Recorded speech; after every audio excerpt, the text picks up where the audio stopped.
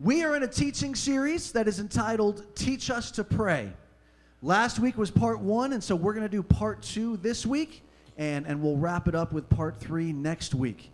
And what we're looking at in this teaching series is we're looking at the Lord's Prayer, which Jesus taught in both Luke chapter 11 and Matthew chapter 6. And then we're looking at what that prayer teaches us is that prayer builds intimacy with the one you're praying to, with the one you're praying with, and with the one you're praying for. So last week we focused on the one you're praying with, and we got real specific about praying with your spouse.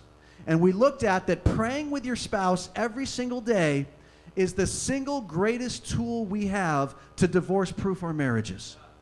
And it was a great encouragement. Yes, that's good stuff. If you weren't here last Sunday, go to our website. You can listen to the sermon, or if you do podcast, you can podcast the sermon and listen to what we taught last week on praying together with your spouse. But it's not just with your spouse. It also builds intimacy with everyone that you pray with. You have a small group of prayer, a men's group, a women's group that you pray with, people that you pray with. It builds intimacy. Today, we're going to look at the one you're praying to. And we want to look at how prayer builds intimacy with God the Father. And last week we talked about the balance between praying corporately, praying with people, versus praying privately. We'll read Matthew 6:6 here in just a moment, where Jesus said, when you pray, go into your closet, and when you are alone in the secret place, pray, and God will hear you in secret. And so we want to balance corporate prayer, praying with people, with personal private prayer, praying alone. And that's going to be our focus today, is praying alone. And as we pray alone, that we build intimacy with the one that we're praying to, and that is God the Father. And what that means in our life, that we can build intimacy with God the Father. So let's start by going back to our core passage of Scripture, Luke chapter 11 and Matthew chapter 6. Let's read them together, and then we'll start breaking them down again. Luke chapter 11, verses 1 through 4. It happened that while Jesus was praying in a certain place, after he had finished, one of his disciples said to him, Lord, teach us to pray, just as John also taught his disciples. And he said to them, when you pray, say, Father, hallowed be your name, your kingdom come. Give us each day our daily bread, and forgive us our sins, for we ourselves also forgive everyone who is indebted to us. And lead us not into temptation. Matthew chapter 6, Jesus teaches the same thing, but it's a little bit more fleshed out. Starting in verse 6, but you, when you pray, go into your inner room, close your door, and pray to your Father who is in secret. And your Father who sees what is done in secret will reward you. And when you are praying, do not use meaningless repetition as the Gentiles do, for they suppose they will be heard for their many words. So do not be like them, for your Father knows what you need before you ask him. Pray then in this way, Our Father who is in heaven, hallowed be your name. Your kingdom come, your will be done on earth as it is in heaven. Give us this day our daily bread, and forgive us our debts as we also have forgiven our debtors. And do not lead us into temptation, but deliver us from evil. For yours is the kingdom and the power and the glory forever. Amen. And so last week we looked at number 1, that we learned through modeling. And as Jesus modeled prayer for his disciples, and they desired to learn about prayer as they watched him pray, that we can learn the same way. That you get around people and you hear them pray, and you like their prayer life. You like how it sounds. You like what you experience. It's powerful. And you say, I want to pray like them. That you get around them and you listen to them pray.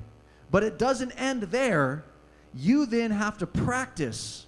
You have to mimic them. You have to practice it yourself as you develop your prayer life. But we learn through modeling. The second thing we looked at is the intimacy that we can have when we pray. Jesus said, say, Father. And that we want to have an intimate conversation with God. We don't have to use fancy words. We don't have to sound smart. We don't have to come up with a new vocabulary. Use the language you're most comfortable with, the vocabulary you're most comfortable with, and just talk to God the same way you would talk to anybody else. have an intimate relationship with him. And then last week, we looked at the use of us and our and we and ourselves. That when Jesus taught us to pray, he taught us to consider the big picture that when we're praying. It's not just me, right? God, fix my problems. God, I want a motorcycle. God, I want a new surfboard. God, do this for me. But it's the big picture. It's us. God, I'm praying for your kingdom. I'm praying for all of your people. I'm praying for everyone that doesn't know you, that they might know you. God, would you move on our behalf, not just for me? So today, let's continue to look at what Jesus is teaching us here. So we left off in Luke 11, verse 2, when you pray, say, Father. And then let's continue the rest of verse 2. Hallowed be your name, your kingdom come. Now, Matthew teaches it differently. He adds more words to it.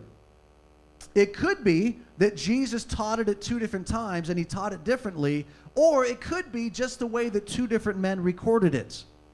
Luke was writing to Gentiles. He was writing just a straightforward historical biography. And so because he was writing to Gentiles, he didn't feel the need to use a lot more words. Whereas Matthew was writing to Jewish people, and maybe he felt the need to add more words so that Jewish people would receive it better. For example, we talked about how much of a dynamic shift it was for Jewish people just to address God as Father. Just to say Father was a whole different dynamic for Jewish people that were used to worshiping God from a distance. So in Matthew, it says, Our Father who is in heaven. Made it a little easier for the Jewish people to digest. Still called him Father, but added a few more words in there so that it didn't feel maybe just too intimate, too much, too soon for Jewish people just to call him Father, or even just to call him Abba, which was an Aramaic word, a very intimate word to say daddy. And then he also adds more words, and when he says, hallowed be your name, where Luke just says, your kingdom come, Matthew says, your kingdom come, your will be done on earth as it is in heaven. So what is Jesus teaching us about prayer in these few phrases? Well, the first thing is this. He says, Father, hallowed be your name. What does that mean? Hallowed be your name. For somebody's name to be hallowed, that word means to be glorified, to be lifted up, to be honored and respected. And so Jesus says, when you pray, say, Father, hallowed be your name. What Jesus is saying is that prayer starts with worship. Because to hallow the name of God is to worship God. It's to glorify his name, to lift up his name, to honor his name, to express your passion and your love for his name. That's all worship. So prayer begins with worship. So I want to encourage you, even in your personal private prayer time, when you go to pray, begin with worship. Now, that might mean begin with music, but I don't want us to get caught up in thinking that music is the only way to worship God. I think it's the way for us that most connects to our heart, and so it's our most common way of worshiping, but it's not the only way. To worship God is to express your love for him. You can do that in lots of ways. You can just do it in words without singing. You could write him a love letter. You could do it in your act of submission, in your act of service. There is lots of ways to worship God. But Jesus is teaching us that prayer begins with worship. And so in your private prayer time, I want to encourage you to develop a discipline of start with worship. Don't just start with asking for stuff. Start with lifting up his name. Start with worshiping him. If you've got some worship music on your phone, put that on. Sing a worship song to him. And then when you're in that place where your heart is stirred and you've hallowed his name, then you can enter into prayer. Right? I feel this way with my kids. You know what? When I come home, I've got a 4-year-old that is just waiting for me.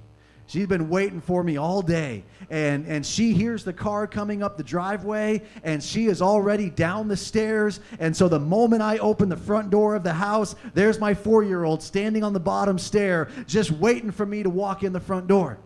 And I love that she's there to greet me. But when I come in tired or it's been a long day and I just need to decompress, and that 4-year-old, the first thing she starts doing is, Daddy, can we play a game?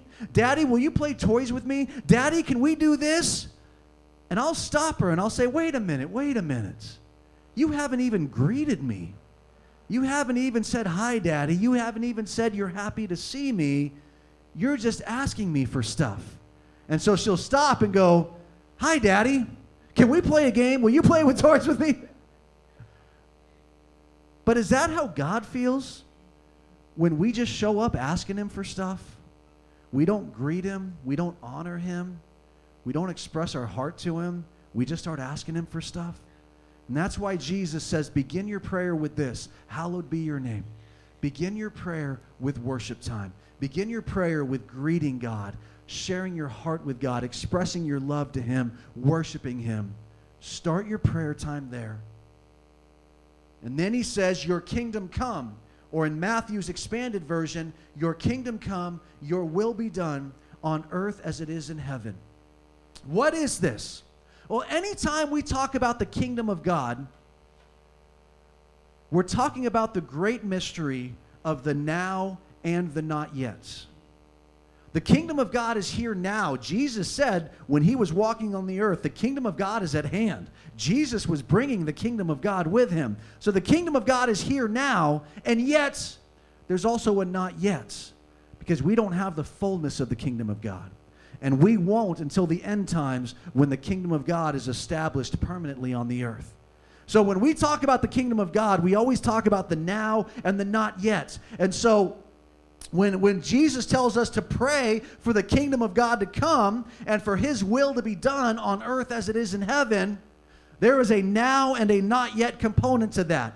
We could be praying for the not yet part, which is, God, bring your kingdom, let your kingdom come. God, come and establish your kingdom, your end time kingdom, where your will be done perfectly. And then there's the now, which is, God, can your kingdom come now? Can your kingdom come invade my life now? Can your kingdom come and advance in Kauai now? Can your will be done now? Can I come into alignment with your will here and now? And what does that mean? That means that in our personal prayer, there is an act of surrender and there is an act of faith. To have personal prayer time with God means that you are surrendering to his kingdom and his will. And let's be honest, that's why it's so hard to have a personal prayer time. It's so much easier to be busy. It's so much easier to watch TV. It's so much easier to just wake up half an hour later than to get up early and have a personal private prayer time with God. Why? Because it's an act of surrender. I have to surrender to his kingdom and his will. And my flesh doesn't like to do that. And so I have to be very disciplined about going to God and surrendering to him. And then it's also an act of faith. It is an act of faith to believe that if I go and pray, that God is actually going to move. That when I ask for his will to be done in my life, it's actually going to happen. When I ask for his kingdom to come to Kauai, it's actually going to come. John Wesley said this, the great preacher and evangelist and revivalist John Wesley said this: God does nothing except in response to believing prayer. We come, we surrender, and we have faith, and we pray, and then God begins to move in our life, in our community, in our church. So as we talk about personal private prayer and building intimacy with God, I want to look really quickly that Jesus set the pattern for this. Listen to some of these verses. Mark chapter 1 and verse 35 says this: In the early morning, while it was still dark, Jesus got up, left the house, and went away to a secluded place and was praying there. And this is a big deal, because what's happening right here when Jesus gets up and goes to pray alone? Revival is breaking out. The house where Jesus is staying, people are coming in floods. The sick are coming and get healed. The demon-possessed are coming and demons are getting cast out. People are believing in the kingdom. People are getting stirred up. Revival is breaking out. And in the midst of revival breaking out, what does Jesus do?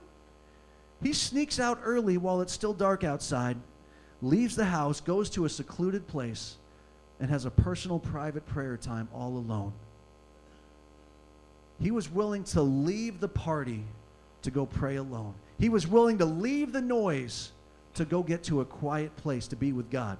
The funny thing is, in the very next verse, his disciples go out there looking for him. Jesus, where are you? The party's in here. We want to see some more demons get cast out. We want to see some more people get healed. And Jesus said, no, I need to be out here in my quiet time. He set the pattern that even in the midst of great ministry, we've got to get away and have personal private prayer. In Mark 14:23, listen to this. After he had sent the crowds away, he went up on a mountain by himself to pray. And when it was evening, he was there alone. He sent the crowds away. You guys need to leave. I'm going to go have some alone time with the Father. You can come back tomorrow, but right now, I'm going to go be alone. And in Luke 9:18, and it happened that while he was praying alone, the disciples were with them, and he questioned them, saying, who do people say that I am? One of the most intimate conversations he had with his disciples came out of a time of him praying alone. Jesus set the standard for praying alone. E.M. Bounds, who's an old writer, and, you know, I like reading old writers because when you read them, you just realize people don't talk this way anymore.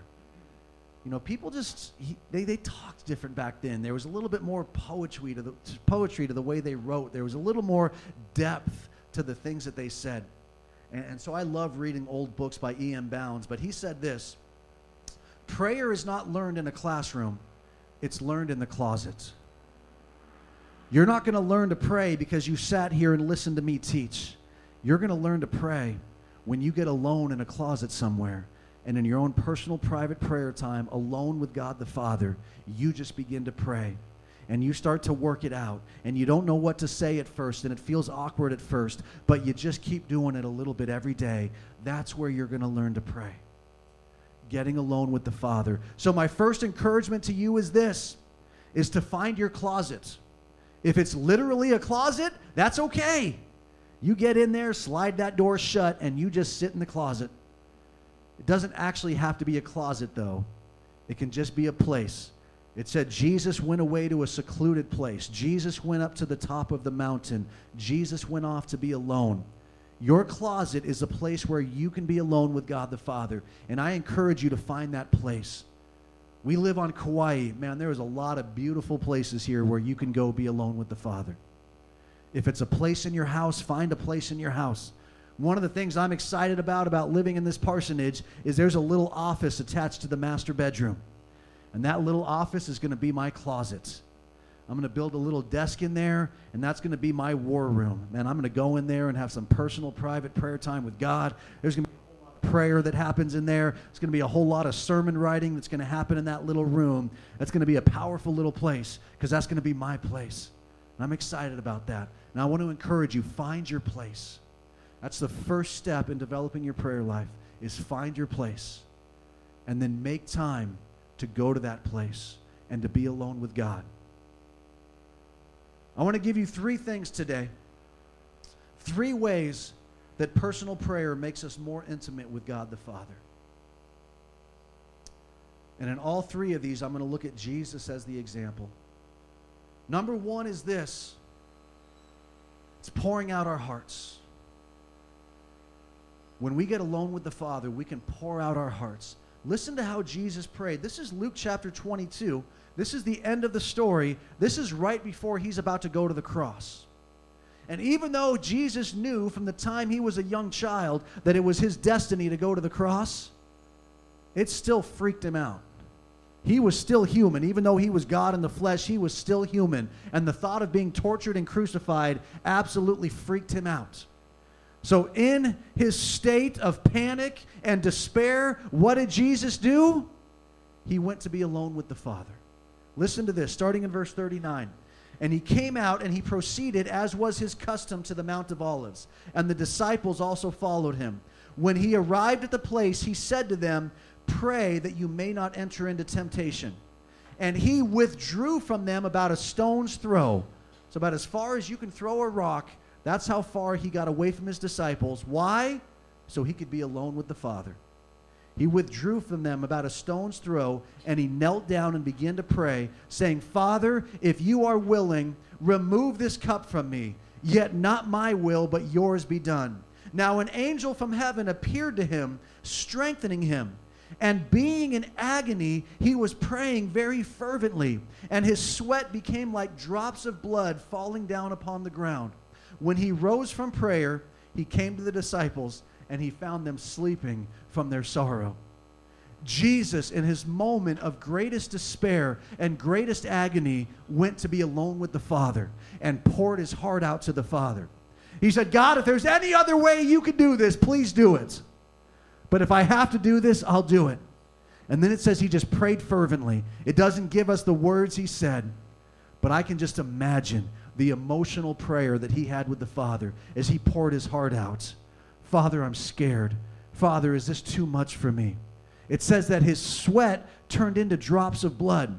This is actually a medical phenomenon that under great stress, under great duress, blood vessels in your head will actually burst open, and the blood will get into your sweat ducts, and blood will come out your sweat ducts.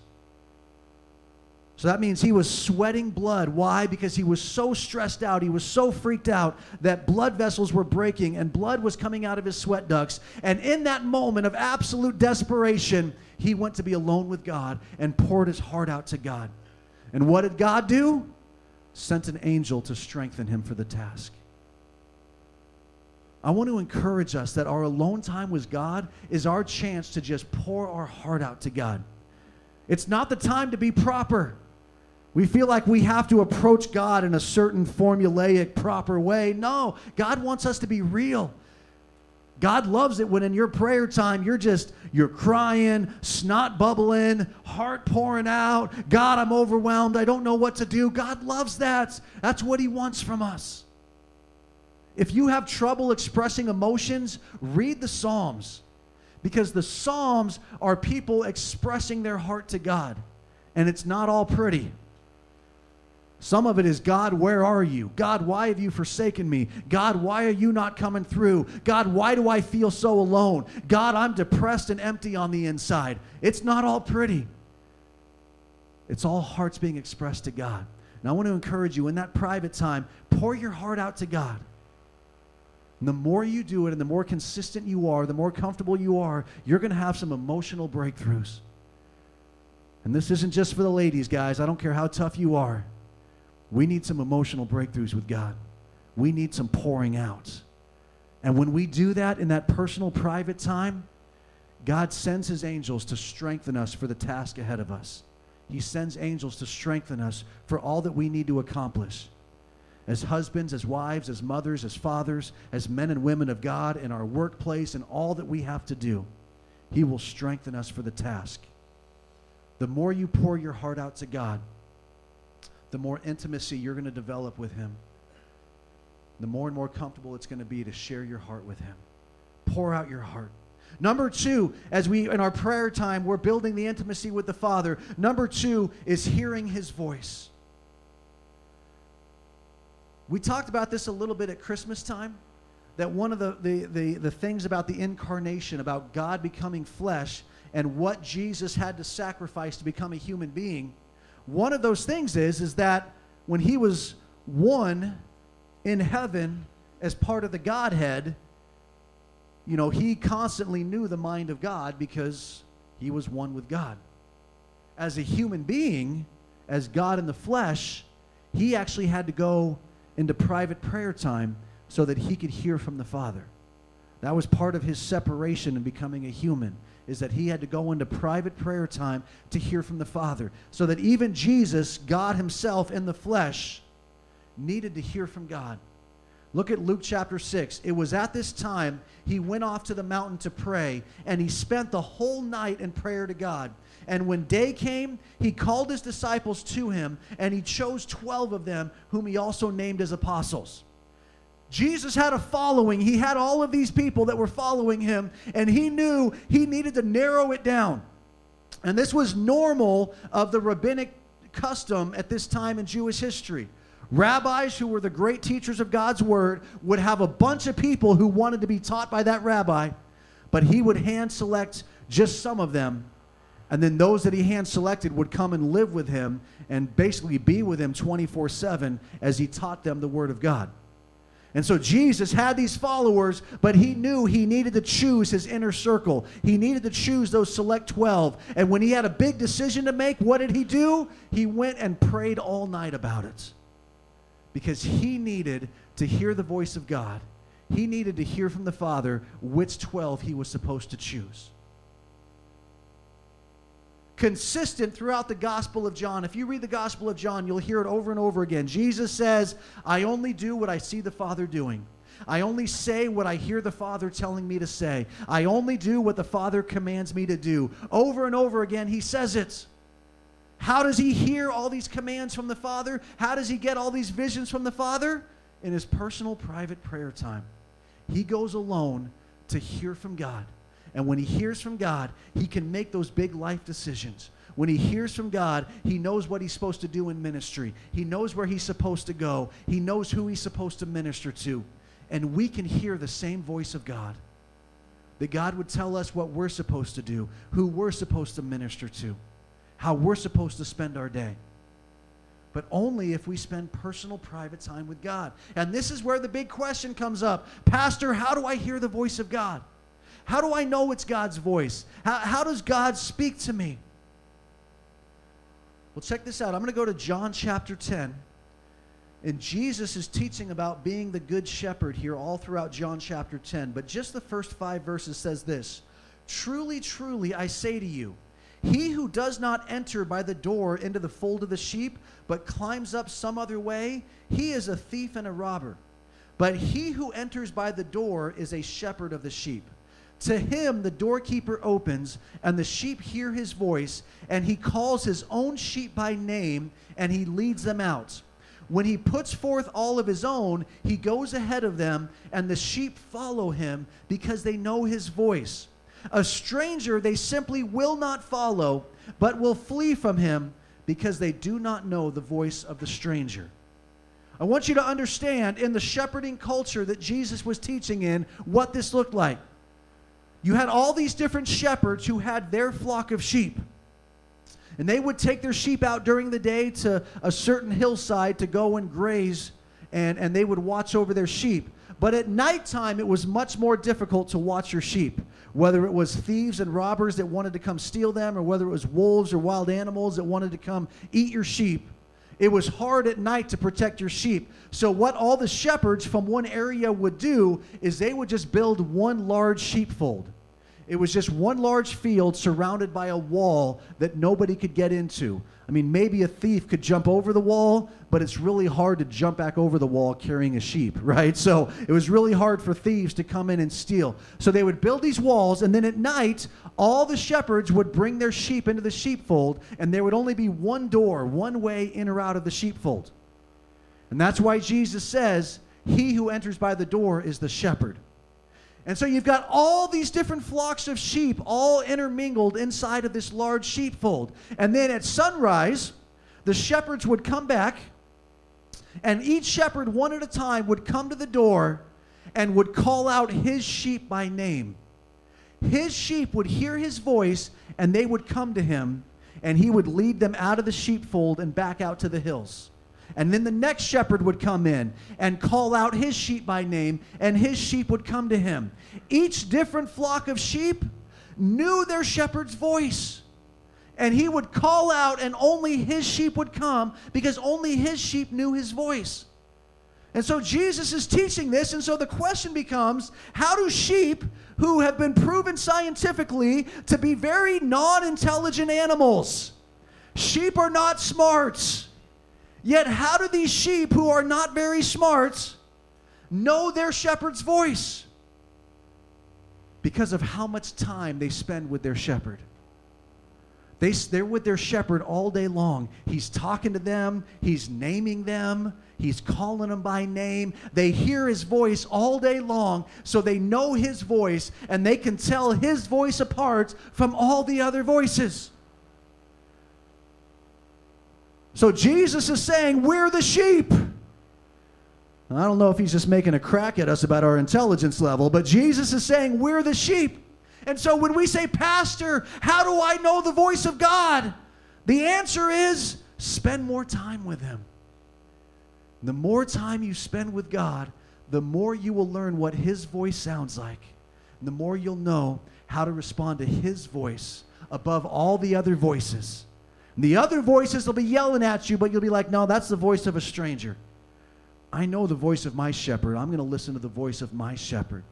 And so in your prayer time, I would encourage you, the first thing you would begin to do is this.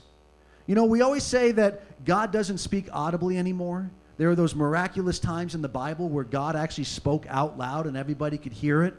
And we think, man, what would it sound like if God spoke audibly? Well, I'm going to give you a little tip here on how to hear the audible voice of God. Are you guys ready for this? Here's the tip. Read the Bible out loud. There you go. Read the Bible out loud. That's what the audible voice of God sounds like. Because the Bible is the Word of God. And so when you read it out loud, that's God speaking out loud to you. So in your prayer time, read the Bible out loud. And the more you read the Bible, the more you will understand God's voice. Because every word in the Bible, every line, every verse, every passage, every chapter, it's all the Word of God. Even the boring ones, it's all the Word of God. Read the Bible out loud, you'll get used to hearing the voice of God. And then when God begins to speak to you, and there's the difference, and I'll probably do a whole teaching series on this sometime later this year. The Logos is the written Word of God. The Rhema is the right now spoken Word of God. So what do? We read the Logos. We read the written Word of God out loud. We begin to learn to hear the voice of God. And then God begins to speak to us in the Rhema, which is His right now spoken Word. How do I know if it's the voice of God? Well, when you're just learning, you test it. Because God will never say something to you that's contrary to His Word. So when you hear something and you're like, I think that's God, well, let's test it. The first way we test it is we go back to the Bible and we make sure it lines up with the Bible. Second way we test it is we put a little action to it and see what happens. I feel like God is telling me to go pray for that person. I got to summon up some courage and go pray for him. Let's see what happens. Let's see if I was right or not, right? We got to test it. We test it with the Word, and we test it with a little bit of action. And we start to hear the voice of God. And the more we practice it, the more time we spend with Him, the more we begin to recognize His voice above all the other noise in our life. And we become intimate with the Father because He begins to speak to us. Now, what does that mean? That means that in our prayer time, we have to stop talking and let God talk. We have to get quiet and just listen for His voice. Number 3, the last one is this. Let me invite the worship team to come back up. Third thing that happens as we build intimacy with God through our personal private prayer time is the transformation of our character. The more private time we spend with God, the more He transforms our character, and the more we become a reflection of who He is.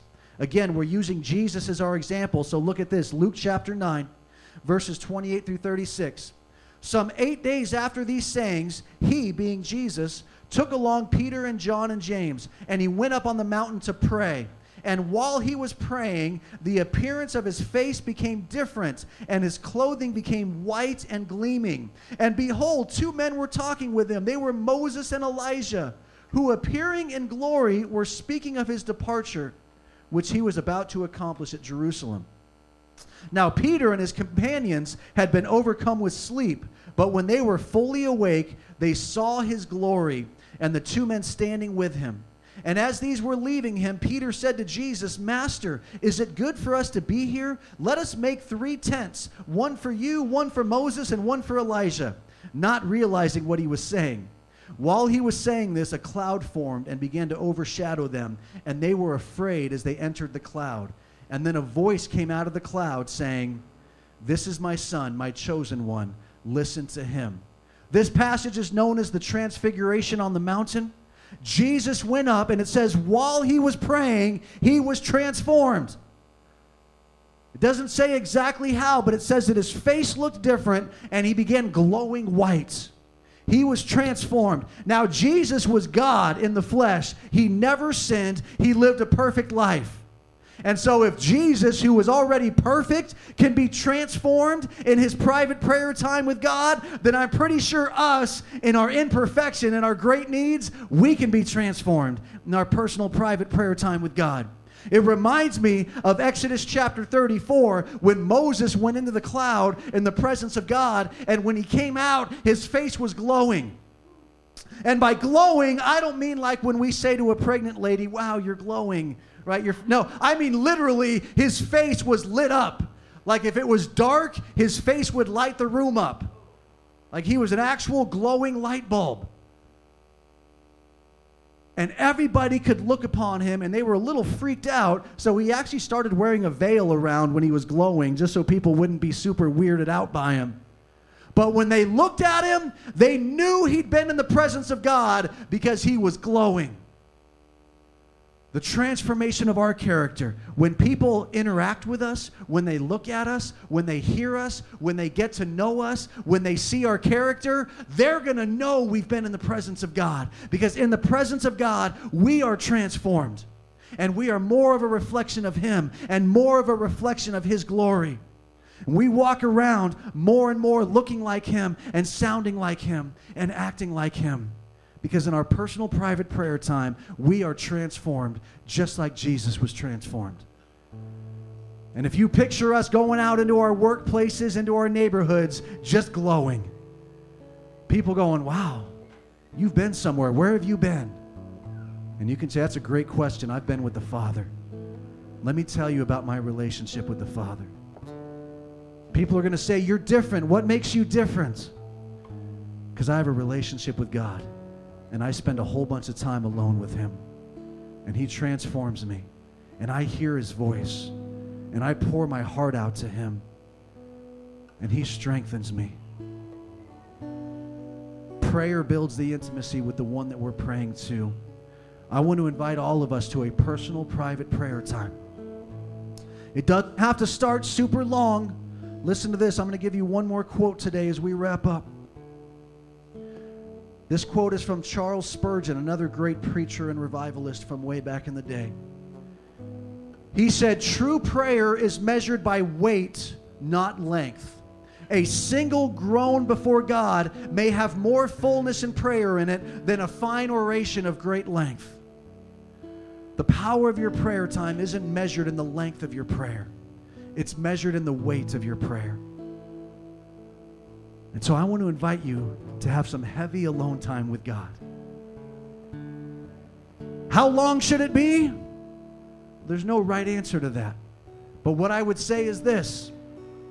Spend a little bit more time tomorrow than you did last week. So if last week your personal private prayer time with God was 0, then you know what? 2 or 3 minutes a day is going to be exponentially more than it was last week.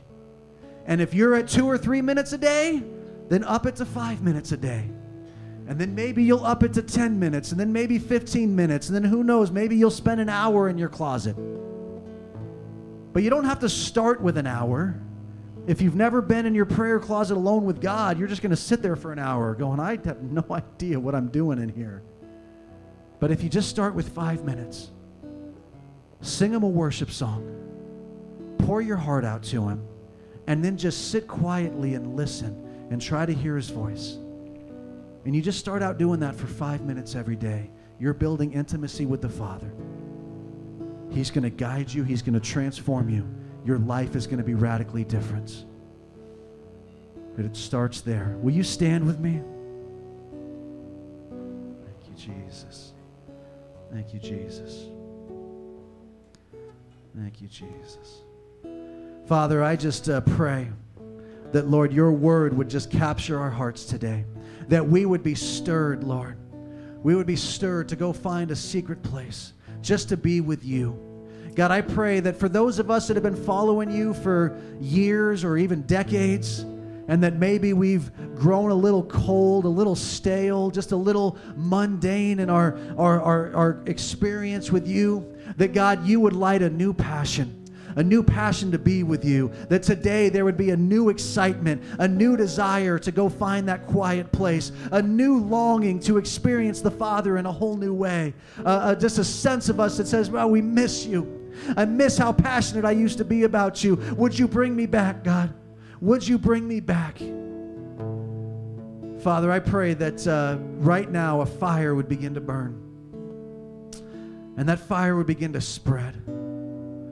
Each one of us would be like a coal in that fire. God, each one of us would begin to burn. We'd begin to smolder. We would just, there would just be a passion in our lives. And that fire would begin to spread as we go out glowing from our time in your presence. We would go out. We would begin to touch our neighborhoods. We would begin to touch our workplaces. We would begin to touch our family members. And that fire would spread. Oh God, that the closer we draw to you, the more effective we're going to be for your kingdom. The closer we draw to you, the more we're going to overcome sin. The closer we draw to you, the more we're going to experience your victory. And we stand upon your word that says that as you see us praying in the secret place, you will reward us openly. So, Father, I cry out for an open reward from a people who pray in the secret place. Let that open reward be more people coming to salvation.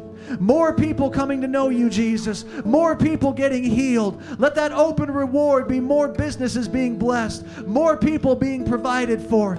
Well, more people hearing the gospel. More people being discipled. More leaders being raised up in ministry. More marriages being restored. More children coming home. God, we cry out for that open reward from a people who live in the secret place. Oh, God, would you reward us?